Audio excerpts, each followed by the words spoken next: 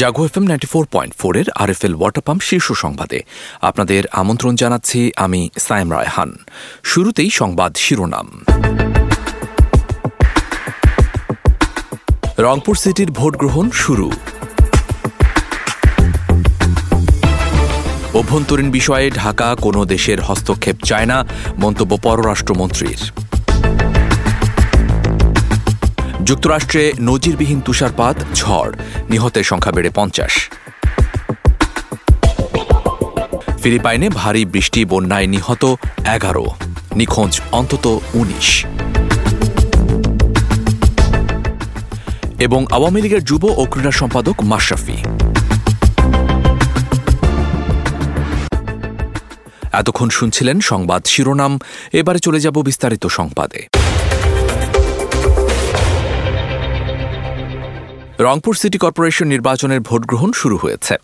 আজ সকাল 8:30 থেকে নগরীর 229টি কেন্দ্রে ইলেকট্রনিক ভোটিং মেশিনের মাধ্যমে ভোট গ্রহণ শুরু হয়। বিরতিহীনভাবে চলবে বিকেল 4:30 পর্যন্ত। নির্বাচনে মেয়র পদে 9 জন, সংরক্ষিত 11টি ওয়ার্ডে 68 এবং 33টি সাধারণ ওয়ার্ডে 183 জন কাউন্সিলর সহ মোট 260 প্রার্থী অংশ নিচ্ছেন। 229টি কেন্দ্রের মধ্যে 86টি কেন্দ্র ঝুঁকিপূর্ণ বলে জানিয়েছে নির্বাচন কমিশন। কেন্দ্রগুলোতে বিশেষ ব্যবস্থা নেওয়া হয়েছে বলেও জানিয়েছে কমিশন। যে কোনো অপ্রীতিকর ঘটনা এড়াতে তৎপর রয়েছে আইনশৃঙ্খলা রক্ষাকারী বাহিনীর সদস্যরাও। পররাষ্ট্রমন্ত্রী ড এ কে আব্দুল মোমেন বলেছেন, ঢাকা চায় না বাংলাদেশের অভ্যন্তরীণ বিষয়ে কোনো দেশ হস্তক্ষেপ করুক। তারা কে সেটা কোনো বিষয় নয়। গতকাল বিকেলে পররাষ্ট্র মন্ত্রণালয়ে বাংলাদেশ সম্পর্কে যুক্তরাষ্ট্র ও রাশিয়ার সম্প্রতি পাল্টাপাল্টি বক্তব্যের বিষয়ে সাংবাদিকরা দৃষ্টি আকর্ষণ করলে তিনি কথা বলেন। পররাষ্ট্রমন্ত্রী বলেন, কোনো দেশেরই আমাদের অভ্যন্তরীণ বিষয়ে উদ্বিগ্ন হওয়ার দরকার নেই। আমরা একটি পরিণত দেশ, আমরা একটি সার্বভৌম দেশ, আমরা একটি স্বাধীন দেশ।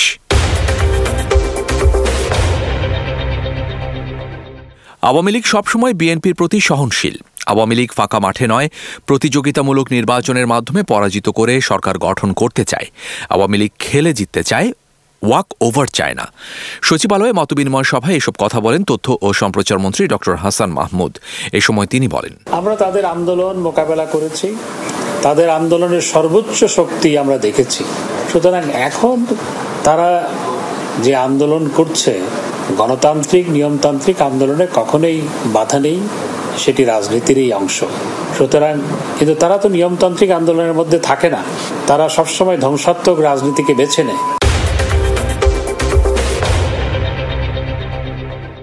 ঘন কুয়াশার কারণে প্রায় 5 ঘণ্টা বন্ধ থাকার পর পাটুরিয়া দৌলতদিয়া নৌ রুটে ফেরি চলাচল পুনরায় শুরু হয়েছে।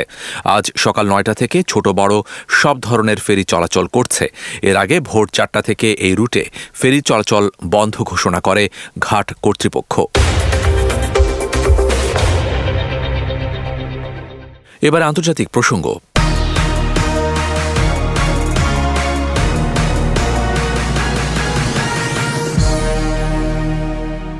যুক্তরাষ্ট্রের ওপর দিয়ে বইছে শীতকালীন ঝড়। দেশটিতে নজিরবিহীন তুষারপাতের পাশাপাশি তাপমাত্রাও কমেছে ব্যাপকভাবে। এতে এখন পর্যন্ত 50 জনের মৃত্যুর খবর পাওয়া গেছে। বৈরী আবহাওয়ার কারণে বাড়িঘর থেকে বের হতে পারছেন না নাগরিকরা। প্রভাব পড়েছে ভ্রমণে। নিউ ইয়র্কের গভর্নর ক্যাথি হোচুল বলেছেন, নিউ ইয়র্কের পশ্চিমাঞ্চলে ঝড়ের আঘাত বেশি অনুভূত হচ্ছে। তাছাড়া বেশ কিছু এলাকায় লুটপাটের খবর পাওয়া গেছে। জরুরি যানবাহন দিয়ে রাস্তা বন্ধ রাখা হয়েছে। ফিলিপাইনের দক্ষিণাঞ্চলে বন্যায় 11 জন নিহত হয়েছেন, নিখোঁজ রয়েছেন অন্তত 19 জন। প্রায় এক সপ্তাহ ধরে ব্যাপক বর্ষণের ফলে সৃষ্ট বন্যায় দেশটির দ্বীপ ভূখণ্ড মিন্দানাওয়ের বিভিন্ন গ্রাম ও শহরে এ বন্যা দেখা দেয়। ফিলিপাইনের আবহাওয়া অধিদপ্তরের কর্মকর্তারা জানান, এক সপ্তাহের ভারী বৃষ্টিপাতে মিন্দানাওয়ের নদী, নালা ও অন্যান্য জলাশয় প্লাবিত হয়ে যায়। রবিবার দক্ষিণ পূর্বাঞ্চলীয় এলাকাগুলোতে বন্যা শুরু হয়। বিশ্বে মহামারী করোনা ভাইরাসে গত ২৪ ঘণ্টায় মৃত্যু কিছুটা বাড়লেও কমেছে সংক্রমণ। এ সময় ৭৫৯ জনের মৃত্যু হয়েছে আর সংক্রমিত হয়েছেন ২,১৩,৫৯৮ জন। ২৪ ঘণ্টায় করোনা থেকে সেরে উঠেছেন ৪,২৩,৩৯৮ জন। এ নিয়ে মহামারী শুরু থেকে বিশ্বজুড়ে মৃতের সংখ্যা বেড়ে দাঁড়িয়েছে ৬৬,৮৭,১৬১ জনে। এ পর্যন্ত ভাইরাসটিতে মোট সংক্রমিত রোগীর সংখ্যা বেড়ে দাঁড়িয়েছে ৬৬,২০,৬০,৫৭৮ জনে। করোনা থেকে সেরে উঠেছেন ৬৩,৪৭,৭০,৫০৮ জন। আজ সকালে বৈশ্বিক পর্যায়ে করোনা ভাইরাসে আক্রান্ত, মৃত্যু ও সুস্থতার আপডেট দেওয়া ওয়েবসাইট ওয়ার্ল্ডোমিটার্স থেকে এসব তথ্য জানা গেছে। ইন্টারনেট স্বাধীনতা ও তথ্যের অবাধ প্রবাহ নিশ্চিতে ইরানের আকাশে সক্রিয় হতে যাচ্ছে ইলন মাস্কের মালিকানাধীন স্পেস এক্সের প্রায় ১০০টি স্টারলিংক স্যাটেলাইট। ইলন মাস্ক নিজেই সোমবার এক টুইটে বিষয়টি নিশ্চিত করেছেন। বার্তা সংস্থা রয়টার্সের প্রতিবেদন অনুসারে ইরানের নৈতিকতা পুলিশের হেফাজতে কুর্দি তরুণী মাহসা আমিনির মৃত্যুর পর দেশটিতে শুরু হওয়া বিক্ষোভ আন্দোলনের ৩ মাসের মাথায় ইলন মাস্ক এ ঘোষণা দিলেন।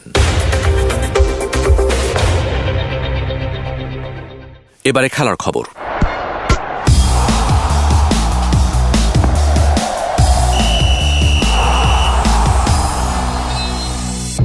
আওয়ামী লীগের যুব ও ক্রীড়া সম্পাদক হয়েছেন মাশরাফি বিন মুর্তুজা। তিনি জাতীয় ক্রিকেট দলের সাবেক অধিনায়ক ও নড়াইল ২ আসনের সংসদ সদস্য।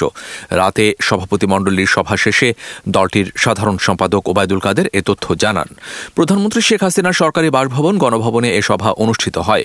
ওবায়দুল কাদের বলেন, সভাপতিমণ্ডলীর ২টি পদ, সম্পাদক ও উপসম্পাদকের ১টি করে পদ, কেন্দ্রীয় সংসদের ২৮টি সদস্য পদ পূর্ণাঙ্গ করার দায়িত্ব সভাপতি শেখ হাসিনাকে দেয়া হয়েছে। ইংল্যান্ডের বিপক্ষে হোয়াইট ওয়াশ হওয়ার পর পাকিস্তান ক্রিকেটে শুরু হয়েছে ব্যাপক রদবদল। রমিজ রাজার জায়গায় পিসিবি প্রধানের পদে বসেছেন নাজাম শেঠি। দায়িত্ব পেয়েই দলের প্রধান নির্বাচক হিসেবে বসিয়েছেন সাবেক অধিনায়ক শহীদ আফ্রিদিকে। এবার পরিবর্তনের ইঙ্গিত দলের কোচের পদেও। অন্তর্বর্তীকালীন কোচ সাকলাইন মুশতাক হারাচ্ছেন চাকরি। সম্ভাব্য নতুন কোচ হিসেবে দেখা যেতে পারে মিকি আর্থারকে। এবারে আবহাওয়া সংবাদ জানাচ্ছেন আমাদের সহকর্মী জান্নাতুল ইসলাম পুতুল।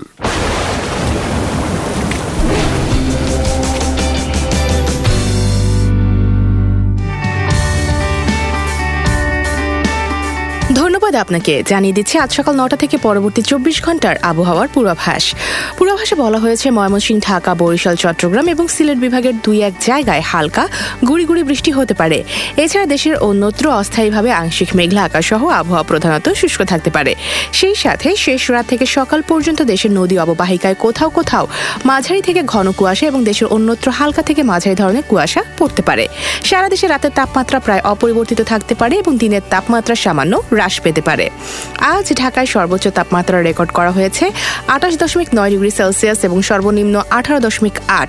সেই সাথে কুমিল্লায় সর্বোচ্চ তাপমাত্রা রেকর্ড করা হয়েছে ২৯.৫ ডিগ্রি সেলসিয়াস এবং সর্বনিম্ন ১৬.৫ ডিগ্রি সেলসিয়াস। আজ ঢাকায় সূর্যাস্ত হবে সন্ধ্যা ৫টা ১৯ এবং আগামীকাল ঢাকায় সূর্যোদয় ভোর ৬টা ৪০।